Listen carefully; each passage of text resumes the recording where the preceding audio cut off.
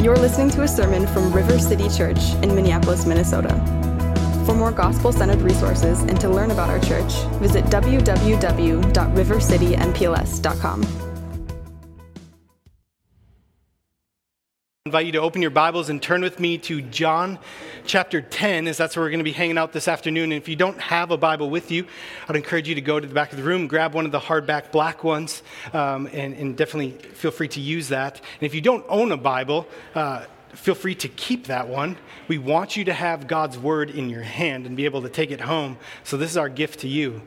And now, as way of reminder, we are currently in our Advent series, which we have titled, For This Reason I Have Come. And in the series, we have set out to look at 4 different purpose statements given to us by Jesus for why he came to earth.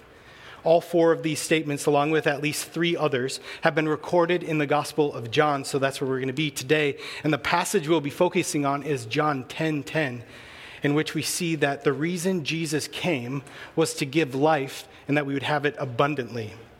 So the passage we're going to be reading today is John 10:7 through 11, and here's what it says. So Jesus again said to them, "Truly, truly, I say to you, I am the door of the sheep. All who come before me are thieves and robbers, but the sheep did not listen to them. I am the door. If anyone enters by me, he will be saved, and will go in and out and find pasture. The thief comes only to steal, kill, and destroy. I came that they may have life and have it abundantly. I am the good shepherd. The good shepherd lays down his life for the sheep." This is God's word. So would you pray with me? Well, Father, we thank you for today. We thank you for your word and the gift that it is to us, your people. And God, in your word, you tell us that the grass withers and the flower fades, but that your word will stand forever.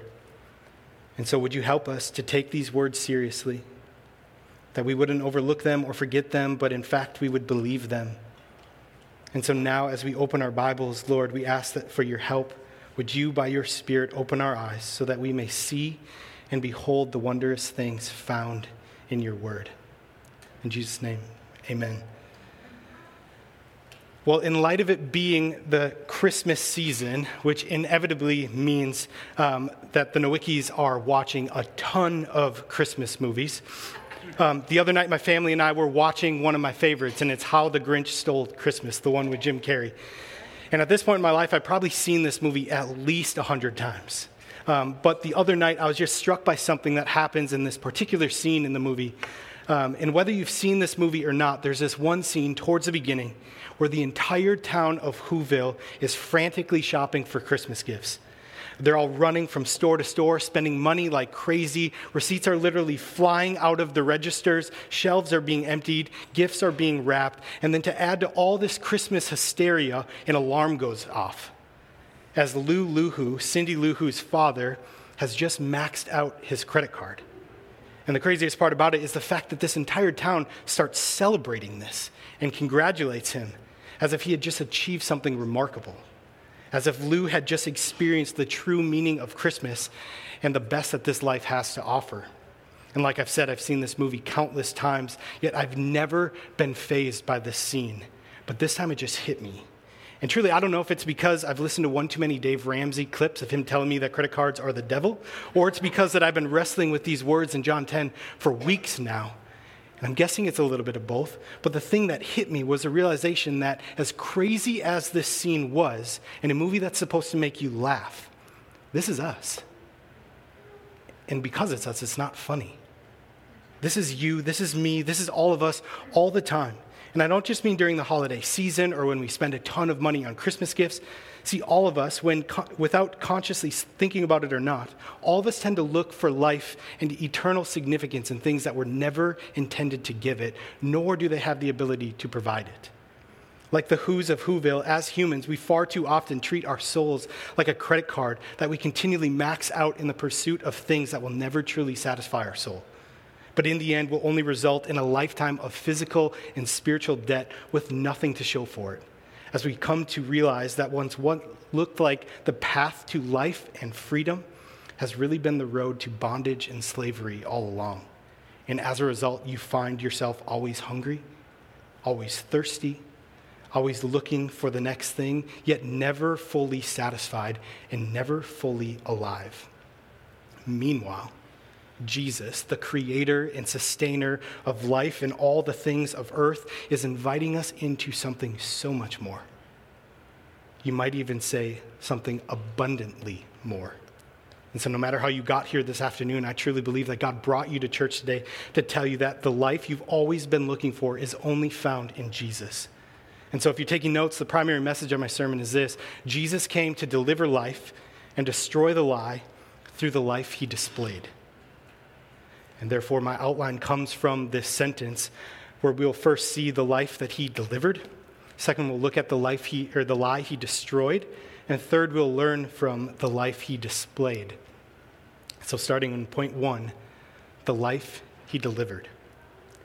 And now to give some context of our passage today, starting in verse 7, we read, Jesus again said to them, which is referring to a group of people which we know from chapter 9 are the Pharisees, who are the religious leaders of the day. And though it's easy to see that the chapter breaks in our Bibles are divisions in day and time, this is actually the same day as chapter 9, where Jesus healed the man born blind. And he did so in probably one of the most unconventional, unique ways possible, as he spits on the ground, rubs the saliva in the dirt to create some mud, and then wipes it on the man's eyes, and then commands him to go wash it off in the pool of Siloam. And of course, the man comes back and he can see. And as unique and amazing as this miracle was, when the Pharisees find out that this work was done on the Sabbath, they became furious and refused to even believe that this man was born blind to begin with. Which then leads us to chapter 10, where we see Jesus, as he often did, follow up his healing miracle with a hard message for these Pharisees to hear and believe. And so picking back up now in verse 7, we read, "Truly, truly, I say to you, I am the door of the sheep. All who come before me are thieves and robbers, but the sheep did not listen to them. I am the door. If anyone enters by me, he will be saved and will go in and out and find pasture." And then we get to verse 10, which is where we find our purpose statement for today, as he says, "The thief comes only to steal and kill and destroy. I came that they may have life and have it abundantly." So here Jesus is making the stark contrast between himself and these Pharisees, referring to them as thieves and robbers who come only to steal, kill, and destroy, as opposed to Jesus, the good shepherd, and the door of the sheep, who came that they may have life. In other words, the thieves come only to destroy life, while Jesus came to deliver life. But the question that begs our attention is this: what kind of life did Jesus come to give? Well, being that Jesus is talking to the Pharisees, who are currently standing in front of him, physically alive and breathing, it becomes clear that this life that he's referring to cannot mean mere physical life, because that wouldn't make much sense in the context, nor would it be very appealing even for us today, as he would be essentially offering physical life to already living people. So the life must be something more than physical life, and it must be referring to something that's also offensive to these Pharisees, because we see later in that chapter that after Jesus says this, in verse 19, it says, they became angry and claimed that he has a demon inside of him. So the life Jesus came to deliver is a spiritual life. And the reason why this is so offensive to Pharisees is because of what it communicated about them specifically and what it communicates about the human condition generally. And it's the fact that all of us, apart from Jesus, are spiritually dead. And this is what Paul is referring to in his letter to the Ephesians, as he says, "And you were dead in the trespasses and sins in which you once walked, following the course of this world, following the prince of the power of the air, the spirit that is now at work in the sons of disobedience, among whom we all once lived in the passions of our flesh, carrying out the desires of the body and mind, and were by nature children of wrath like the rest of mankind." So how's that for an Advent servant? You're spiritually dead, and you're a child of wrath, and that's where you're destined. So Merry Christmas. Thankfully, it doesn't end there, but we read, starting in verse 4, "But God, being rich in mercy because of the great love with which he loved us, even when we were dead in our trespasses, made us alive together with Christ. For by grace you have been saved." So the good news of the gospel isn't that God makes bad people good or decent people better, but it's that he, by his grace and mercy, makes spiritually people dead come alive. And that's why Jesus came, to deliver us life, which is a spiritual life that we receive from him. And inevitably, it impacts the way that we experience and enjoy the good things of earth in him and through him physically. So the thief comes only to steal and kill and destroy, whereas Jesus came that we may have life. Now, the phrase that I want to point out to you is this, and have it abundantly, which literally means to have in excess or more than enough or a superabundance amount of something. And so really what Jesus is saying here isn't that he wants us to only have spiritual life, but that we would have this life and experience in abundance, an excessive and superabundant amount of it, an amount that is way more than you actually could need, and it's an amount that will never come to an end. And another way to say this is that Jesus wants you to have the abundant life. Now, I don't know what comes to your mind when you hear a claim like this, that Jesus wants you to have the abundant life. But what I do know is because of my upbringing at a church that regularly preached what's known as the prosperity gospel, essentially saying, hey, come to Jesus and receive health, wealth, success, and blessing beyond belief. But certain words and phrases like the abundant life can often be hard for me to accept and believe. And if that's you, here's what I'd tell you. It's the same thing I've been telling to my own soul all week, is do not even for a second let yourself feel bad or shy away from using this phrase. This is a biblical phrase straight from the mouth of Jesus. And though it's often used and abused by some greasy guy on your TV wearing a fancy suit and a golden chain telling you that God's going to bless you with a life of abundance right now if you just give a financial gift of any amount to their ministry, they're not talking about the same thing. Experiencing the abundant life isn't about a new Cadillac or more cash in your pocket. The abundant life is about getting Christ and experiencing more of him. Therefore, when you hear the abundant life, what I want you to think of is experiencing the fullness of life, both spiritually and physically, in and through Jesus. So I'll say that again. The abundant life is experiencing the fullness of life, both spiritually and physically, in and through Jesus. And you need to know that when Jesus says this, he actually means it. He actually wants to give you life, and he actually wants you to have it abundantly. But if we're honest, though we know that this is true, we don't always believe this. But rather, we tend to believe the lie that tells us that God isn't good and that life can be found in other places. And when we believe this, we then seek after those. We seek after that through material things that God has created instead of seeking the Creator himself. And God hates materialism. Like, you need to know that. God hates materialism and the love of anything other than him. But it's not because he's an insecure God that is jealous or scared that you might actually find life in those things apart from him. He hates it because he loves you. And he knows that you will only ever find true and lasting life in him, whereas everything else will either steal your joy, kill your body, or destroy your soul. And now I want to be careful here because I don't want to have you hear me somehow saying that material things are bad and that you shouldn't enjoy them as much as you do. That's not what I'm saying at all. In fact, I'll probably go as far as saying the opposite, that our problem isn't that we enjoy God's gifts too much, but it's that we don't enjoy them as much as we should. See, most things in life, in and of themselves, are not sinful or bad. They just become sinful when we make them ultimate things or use them in a way God never intended them to be used.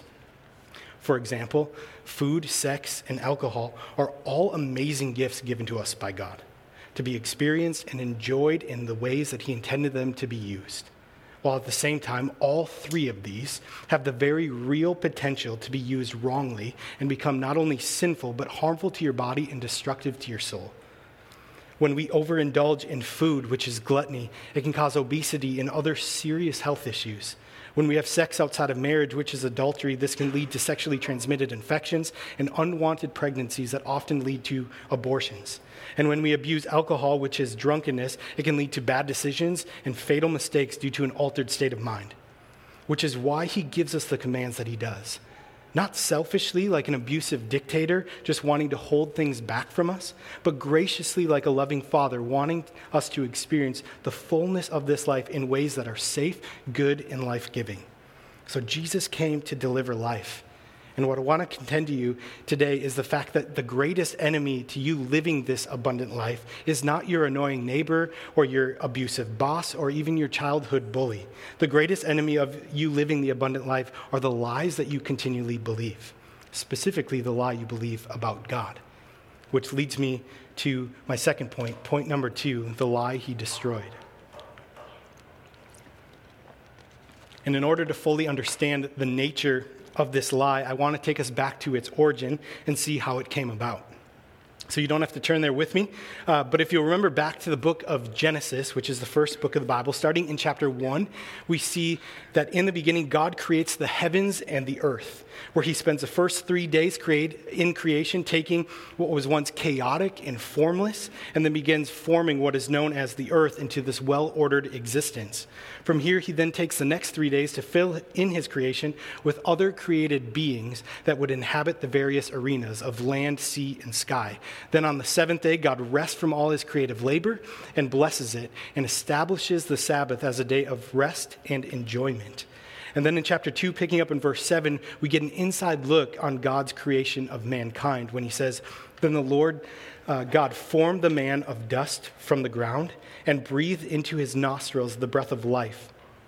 And the man became a living creature. And the Lord God planted a garden in Eden in the east, and there he put the man whom he had formed." So after creating the ground, God then bends down. He grabs some of that dust of the earth and then creates the man by breathing life into him. Then graciously places him in the Garden of Eden, also known as the Garden of Delight, where he gives him just one command, or as one author puts it, one no in a world full of yes. And here's the command that God gives him. "And the Lord God commanded the man, saying, You shall surely eat of every tree of the garden, but of the tree of the knowledge of good and evil you shall not eat. For in the day that you eat of it, you shall surely die." And if things couldn't get any better for the man, God then makes for the man a woman, a helper fit for him. And from there we see the first marriage happen between the man and the woman. And as a result, the chapter concludes by saying, "And the man and his wife were both naked and were not ashamed." And as we see, there was a real sense of life and vitality and rhythm to this created order. God would create something, declare it good, give a command, and then humanity would enjoy it. And it's here where we see that from the very beginning, God has always been about creating and giving life, and for us to experience the fullness of it, both spiritually and physically in him. To quote pastor and author Joe Rigney in his book titled Strangely Bright, he helps unpack this idea even more for us as he says, "In his original righteousness, Adam loved God fully and supremely and expansively, and as a result, he ate his food with a glad and grateful heart. He celebrated his bride with a full and happy soul, and he received his mission with eagerness and expectation at what God would do in and through him." So at this point, you could say that the banner that would hang over all of creation and life in the garden is best summarized in Genesis 1:31, which says, "And God saw everything that he had made, and behold, it was very good." But we know that this didn't stay very good for very long, because in the very next verse we read, "Now the serpent was more crafty than any other beast of the field that the Lord God had made. He said to the woman, 'Did God actually say you shall not eat of any tree in the garden?' And the woman said to the serpent, 'Well, we may eat of the fruit of the trees in the garden, but God said, you shall not eat of the tree that is in the midst of the garden, neither shall you touch it, lest you die.'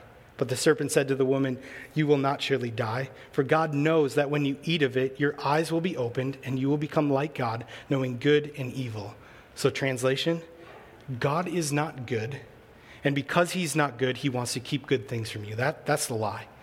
And so it happened. Adam and Eve believed that lie, and they ate the fruit, and as a result were kicked out of the garden of delight, and now are living in a broken world of sin and death. And this is the same world that you and I are living in today. A world full of sin, shame, death, and disease. A world made undone by a single lie once believed, and now describes our entire existence. And it fuels the engine of our idol factories that we call hearts, which try to pull us further and further away from God. And because of this lie, we have become like sheep without a shepherd in a world full of wolves and thieves and robbers who followed the original game plan of the serpent, seeking to steal, kill, and destroy. But even in our sin and rebellion, God made us a promise. The promise is that one day an offspring from the woman will rise up and crush the head of the serpent, while also bruising his heel. And this is exactly what happens in the coming of Jesus. And because unlike the deceptive serpent, our trustworthy God never lies, which is what we celebrate and remember every Christmas season in what theologians call the incarnation, which is just a big fancy word for saying God becoming man, the invisible made visible, Jesus in the flesh, fully God, fully man at the same time. Christmas reminds us that the kindness of God towards humanity, as he sees his people wandering about with no spiritual shepherd to lead them, feed them, or protect them, and instead of sending someone else to do the shepherding for them, he himself becomes the very shepherd that they need and desire. And if you remember from Luke's account of the night when Jesus was born, who did the angels first appear to? It was the shepherds. Ironically, it was as if God was telling the world, don't worry, the good shepherd, your true shepherd, is finally here. Which is the passage that we find ourselves today, often referred to as the parable of the Good Shepherd, which is the title Jesus refers to himself. And in verse 11, he says this, I am the Good Shepherd, and the Good Shepherd lays down his life for the sheep. So the question is, how does Jesus destroy the lie? Well, we see it's by sacrificially laying down his life for us, which communicates to the world the truth about God, that he is good and that he doesn't want to take life from us. And he proves it to us by laying down his life so that through his death we may have life. And now all of this leads me to our third and final point, the life he displayed.